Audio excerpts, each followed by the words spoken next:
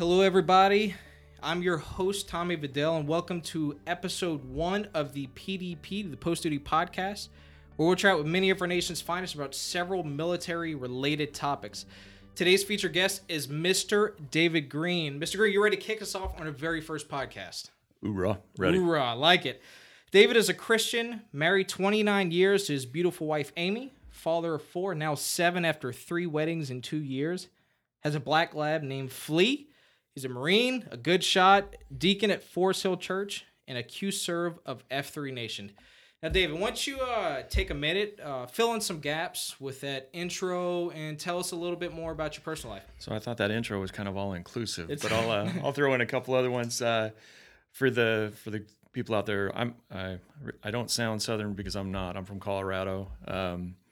The other one I spent the majority of my childhood I was a pro BMX trick rider, and I'm going to throw that out there because nobody ever knows. I had no idea whenever I first saw that, and I was shocked, but also it kind of is a little fitting. Yeah, and so that was how I spent most of my childhood. So I'll tell everybody that I'm pretty spoiled.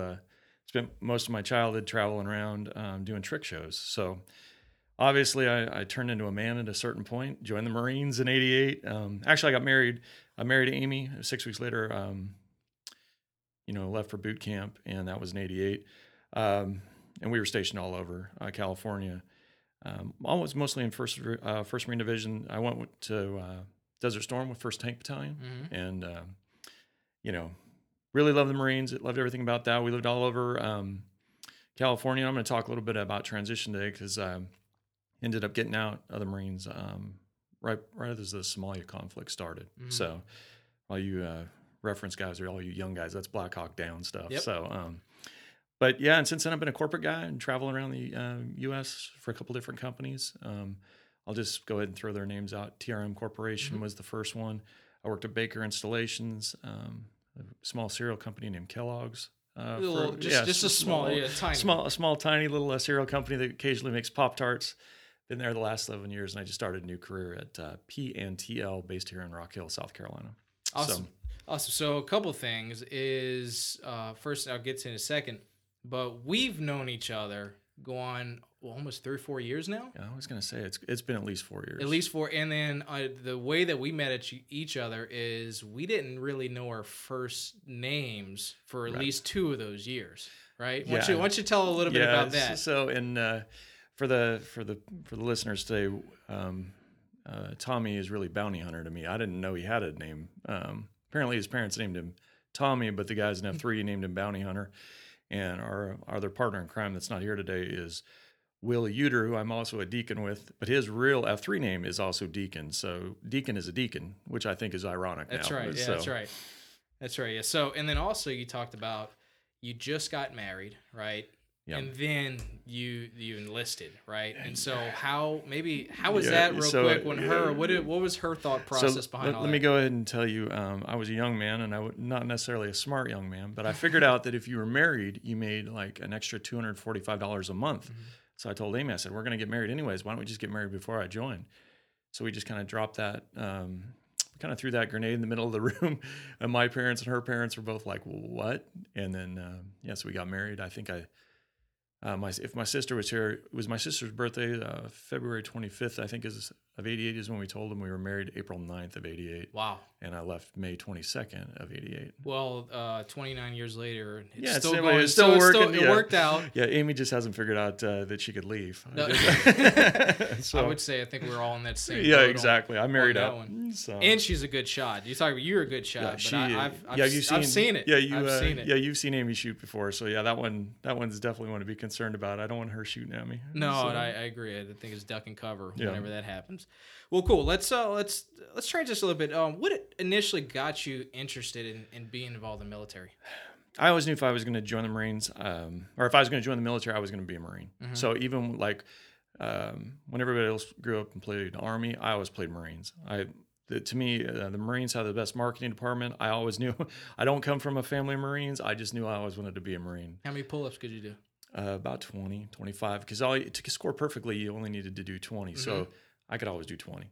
And I probably, if it was required for a PFT score right now, I could probably still give you 20, but I'm kipping because when I was in, you could kip your pull-ups. So, but yeah, I always knew I wanted to be in the Marines. Awesome. So.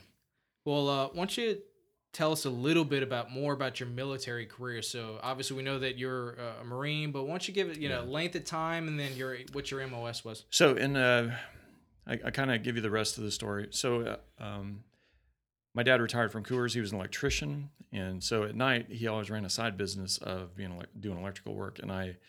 So by the time I did that, in addition to riding my bike and doing everything else, I knew what I didn't want to become. My father made sure I knew exactly what I didn't want to become because I always had to help on these electrical jobs. Mm-hmm.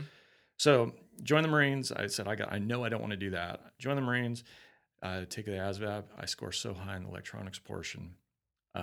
Obviously, what you don't want to become is what you always become. So, for those guys who are in the service right now, I was a 2811, which is a telephone switchboard repairman. So I was always in electronics, but always in ground electronics. So I was a 2811, which is telephone switchboard. 2813, which is a cable splicer, like the overhead telephone lines or the fiber optic cables that run through the ground. I did that.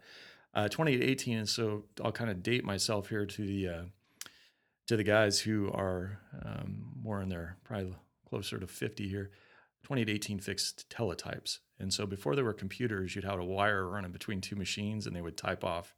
The messages. A little bit different. Yeah, than a little what bit. They do now, right? Yeah, a little bit different than what we do now. And then a 2822 is he's a computer tech, and so I also did that. So I was in electronics maintenance, but I was always blessed to be in ground combat units, and so that's why when you hear me talk, I always sound like a grunt because I went to the field with grunts. I went to the field with tanks. I went to the field with line armor. I went to the field with recon. Anybody who needed a electronics technician, I went to the field with them. Yeah. So I guess going into that, so you being in the field, why don't you tell us maybe one of the proudest moments that you've had in the military? I'm sure there are a lot, right? Yeah. But what is that one that you can kind of cherry pick out of there? Yeah. To me, looking back at my career, so and it's hard to tell people this, and I hope the people listen and understand. I might never be as good at any job I do as good as I was at being a Marine, and so. The one thing, I'll transition to that is, today's conversation is about being in transition. I didn't realize I was good at it till I wasn't doing it anymore. Mm-hmm. So one of my proudest moments was during the Gulf War. I was with tanks, and I wasn't formally trained on fixing radios and tanks, and that's kind of normally tanks have a couple of receivers so they can listen to a couple of stations, and then they have a transmitter so they can talk to each other. But none of the tanks. We lost some tanks, but we didn't lose anybody. No one was killed. We had a lot of guys get hurt, but nobody got killed in the first Gulf War, and I got an award for that because I was part of a team that helped keep all that communication equipment going. Yep. And it was it was important, and it made me. I'm very proud of that moment. So I think that's sometimes from that perspective. That doesn't always happen, right? So yeah. Good comms is and if you watch war movies, guys who have radios that work are normally a lot more successful. And like I said, I was part of a good team, but we kept everybody alive, which was the end goal. Absolutely, so. Amen to that. So I guess I think you could take from a communication standpoint, you'd say whether equipment or your day-to-day life, right? Yep. Communication is key. And so that's whether it's communication in your job, you're talking about communication in military, you'd be able to get one back, talk back and forth from another. But also if, us married folks, communication in your marriage, right? Yeah. So I'm going to go ahead and give you some jokes on that. So I'm not sure, you were never a tanker, so I'm going to give you, so when tanks' radios don't work, how do they talk to each other? You get to pop your head out and wave a flag. And that's how the tanks will talk to each other. But I don't know if you've ever had somebody shooting at you.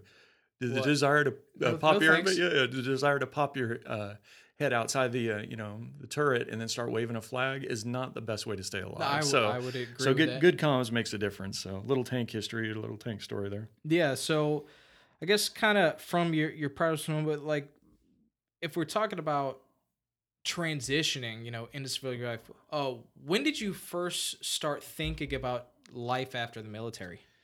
So, and anybody who's ever been a Marine that's listened to this will know that really the first day you join is the first day you start thinking, I want to be doing something else, because the Marines is tough. But I loved it, and it's a tough life. But I thought I would be in the Marines forever. Mm-hmm. Like I thought they would be telling me to go home before I would ever decide to leave. And we talk about transition, we talk about communication. It's funny how all these things were like coming into play, but I just wasn't smart enough to figure it all out at the point. Mhm. You know, I was getting after it, and things were going so fast because Marines do everything fast too. I don't know if you could tell, but even we talk fast. Well, you talk fast, but then also during workout, Yeah, you're always the first one out. Yeah, now, whenever absolutely. we go to finish, No, not finish strong, but I definitely start strong. but that's okay, right? Yeah. Because you're watching the six, right? That's Yeah, all that yeah, is. exactly. And it's good.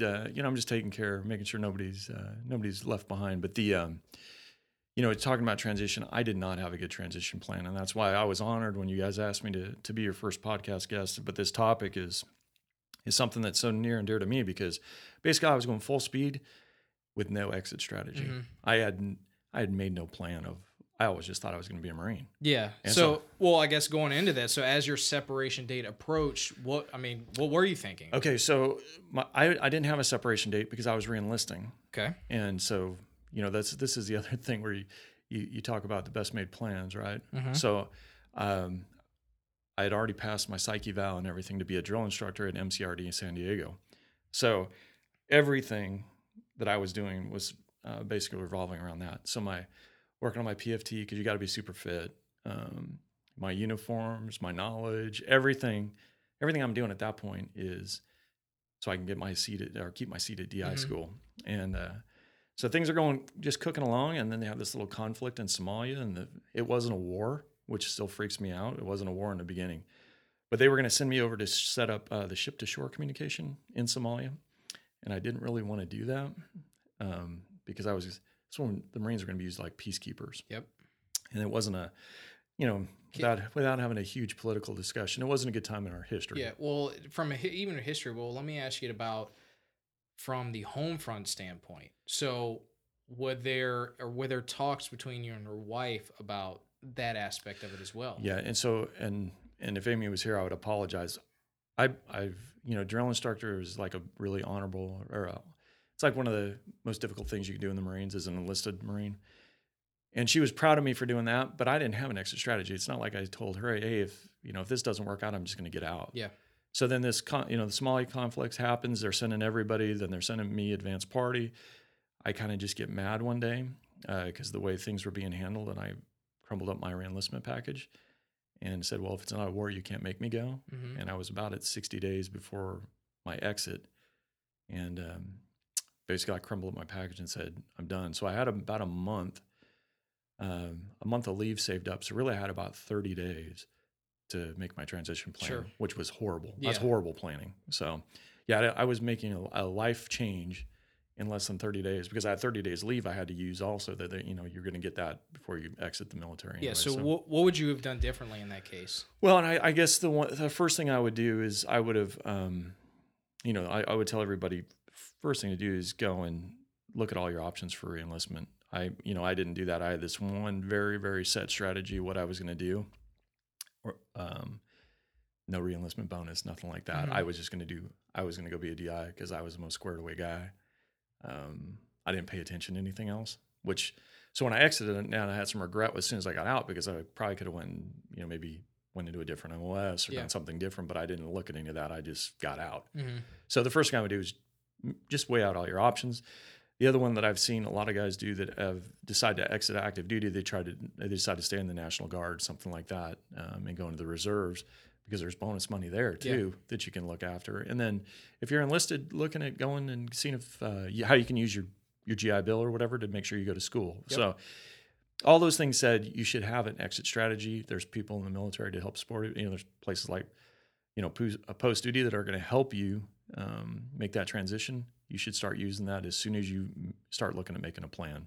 So. Yeah, and I would say, there's, that's from a post-duty standpoint, that's kind of, their goal is to help, that transition life a little bit easier, whether it's job or education or even, vocational, right? So vocational, so you apply what you've learned in the field, and then instead of going, a class where you're sitting, for hours on end talking about British literature, right? Right. Is that there are tons of vocational schools out there where you can take what you've already learned and apply it and get credits out there, right?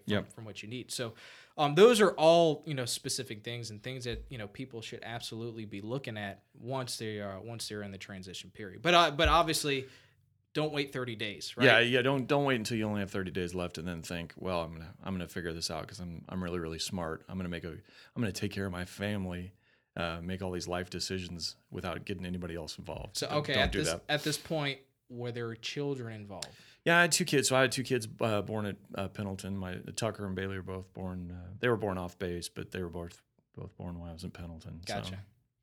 So kind of going into it, that was a tough moment, right? Yeah, absolutely. So maybe if there's something else, what was one of the hardest things you faced when transitioning into civilian life? So you've done what you need, and then you transition. What was that like? One of the toughest things that you I learned a lot of tough lessons as I went from being a Marine and having all these great people surrounding me, and then when you're in civilian life, the first one is realizing that all your coworkers don't really have your six. They're not going to cover for you or pick up for you, and then a lot of things that make you successful in the military don't necessarily make you successful in the civilian world. And I had a tough transition with that. If you're used to being the big dynamic personality in the barracks and the platoon, that isn't what they want in corporate life. They want nice and quiet, professional speakers.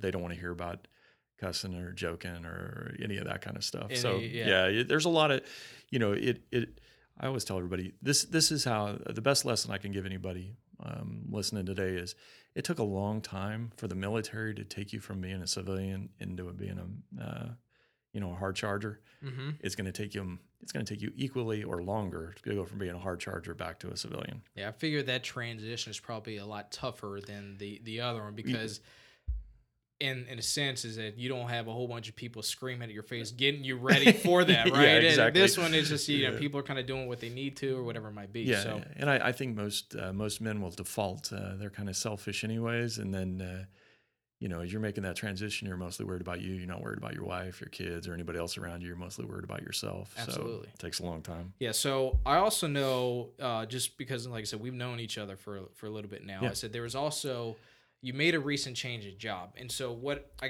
want to talk a little bit about, you mentioned it here, one of the hardest things is that not everybody watches your six once you transition. However, that said, I don't feel like that was the case in your circumstance. So why don't you explain kind of a little bit what happened in this kind of new job transition that you had, and then how did your military experience help prepare you for the circumstances that you had to face? Yeah. So this is a really good transition story. So Kellogg's decided to get out of the direct store delivery system. I ran the DC here in Charlotte.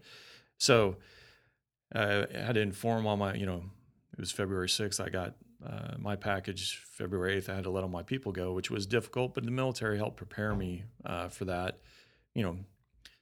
Not every, you're going to have to give bad news and you're going to have to, lead people. And it's just as difficult for them, but as a leader, you got to just stand up and if you got bad news to say, give it and try and support people once they know the news. But now I'm going to go ahead and segue that I'm going to say I've started making my plan. I went to jiu-jitsu that night, and a guy I was wrestling is a guy airborne. Mm-hmm. And airborne basically is so different from what I did when I left the Marines. He said, "What's wrong? You don't seem like yourself tonight." And I said, "Well, I had a horrible day. I'm going to be making this career change." And he said, "I already know the job you're going to get. I know a guy who's looking for somebody just like you." And so airborne helped arrange all this. So the moral of that story is have a plan, have some friends, get your friends involved when you need support when some major change hits you like this, and have a friend like airborne that actually can help you get a job. And so that's airborne's help orchestrate that. Yeah, and I mean I know this is a transition, but I guess a lot of times, especially you see it from a military standpoint, they have a hard time asking for that help, right? And so that's always not an easy transition for that. So maybe from your side, what helped you ease into that, where you kind of were able to open up? Yeah, and I was going to say, first off, it was really hard for a Marine to ask an Air Force officer for support. That was horrible. Yeah, but Airborne's a great guy. The other one that I am going to tell you, I had a plan. Basically, I got home from the day I got that news. I started working on my plan. Amy and I sat down because I involved my spouse. I involved Amy this time on, let's make a plan. If it's not here, where else would we be willing to move to? How are our kids going to be impacted and what we could do. So we having this kind of structured plan, and then I started getting all my friends involved, and I had several leads, but it was really because I used my network of friends. Mm-hmm. And if you don't have that network of friends, getting involved with your church, with men's organizations like F3, yep. Or I'm trying to think of some other ones. I can't, none are coming to the top of my head right now, but I mean, those two are pretty solid ones to start off with. And so you keep hearing the word airborne. So airborne, what he talked about, I'm bounty hunter in F3 Nation. David is C-SPAN in F3 Nation. And so airborne is just another guy in F3 Nation that we've all, we all give each other nicknames. And so for all the airborne Rangers out there, airborne is in the Air Force, but he's actually an airborne Air Force guy, which I still find ironic that we have an Air Force airborne, which doesn't make any sense for all the military guys. But he's a great guy, and he helped with my transition quite a bit. So if you can look back from what you're just talking, what was that kind of a key lesson that you learned from that piece, from your current story? Well, the first one is just having a plan and trying to stick to the plan. Actually having a transition, knowing that transition is going to be hard, and trying to find people to support you, I think, is the other one. So have a plan and then seek out support to get through it. Yeah. Any other tips that you would recommend for veterans who are transitioning or about to transition, or they already have and they're kind of struggling right now? Yeah, so I'm going to go ahead and give you some advice that I don't take very well. So that is, be patient. I was so used to pushing the whole time I was in the Marines. I pushed and pushed and pushed. Top of my platoon, top of my class, all that kind of stuff. In the real world, life goes much slower. In the corporate world, it goes even slower than that. Mm-hmm. And so, try and enjoy that. Try and enjoy the ride, because it's going to go slower, and just be patient.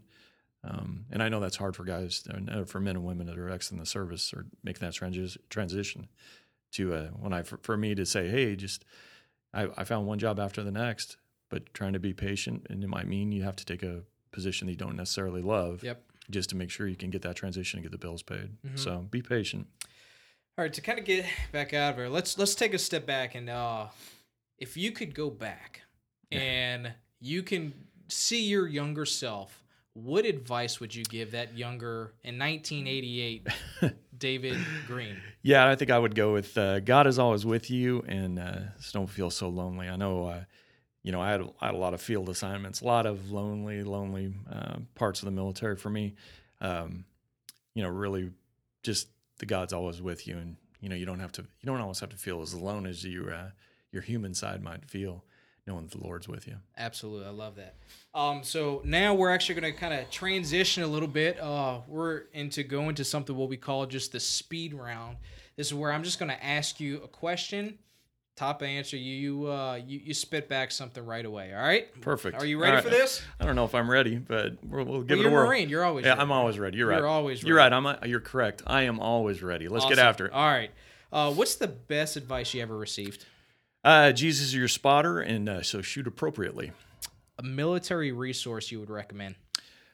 Best weapon you will ever be issued is your body. Keep it clean and ready for battle. Love it. A book you would recommend, and why? The Bible. Only book that applies in every situation, in case you couldn't tell I was a Sunday school teacher. That's great. What advice would you give to our listeners, or someone that was actually contemplating joining the military? What would you tell them? Do it. And if you can run fast and shoot straight, maybe possibly win a fight, join the Marines. No bias there, right? Yeah, no bias there. What would you tell a service member who is close to their separation date? Yeah, this one, I might not be able to do this in the speed round, but look at every option, and when you're re-enlisting, and understand that you can, and this is tough, but what you hate about the military is even worse than corporate life. So, really look at your options. Absolutely. It's okay. It's even though it's speed round, but sometimes we just want to hit the nail on it. Sometimes you need to aim first before you shoot. So, That said, let's I think we're gonna kind of close up here. First of all, we really do appreciate you joining. So maybe give us your last parting piece of advice in a way that people can connect with you. All right, I guess the first one I'm going to use for the guys in F3, they'll have heard this speech a couple times, but I wish, you're kind of asking me what I wish the advice, or what was the advice somebody gave me, and I wish I would have had that advice from the 1988 version of myself would have got. So think about this like a target, like a big archery target, something downrange. Very center of the bullseye is your relationship with the Lord, right? And then the next relationship or the next ring on the bullseye is your wife or your M, right? That's where her spot is. And so right after the Lord is your wife. Next ring on the bullseye is your kids. And we all have seen people who try and put their kids in the center of everything and try and put the Lord and their wife, and it doesn't work out. So the very center of the bull is God. The next ring is your wife. Next ring is your kids. Next ring after that is your shield lock or your really good friends. And there might not be a lot of people in that ring, but those are the people you can really rely on. And then the next ring after that is blades, or the younger men in your life that you're actually trying to help and mentor along. And the last ring of the bullseye is your work.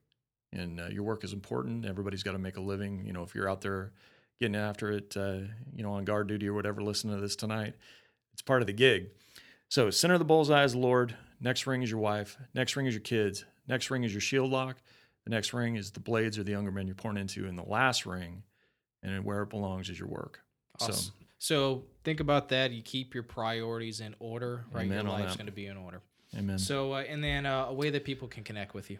Yeah. So, easiest way for all you old people, cspanf3@gmail.com.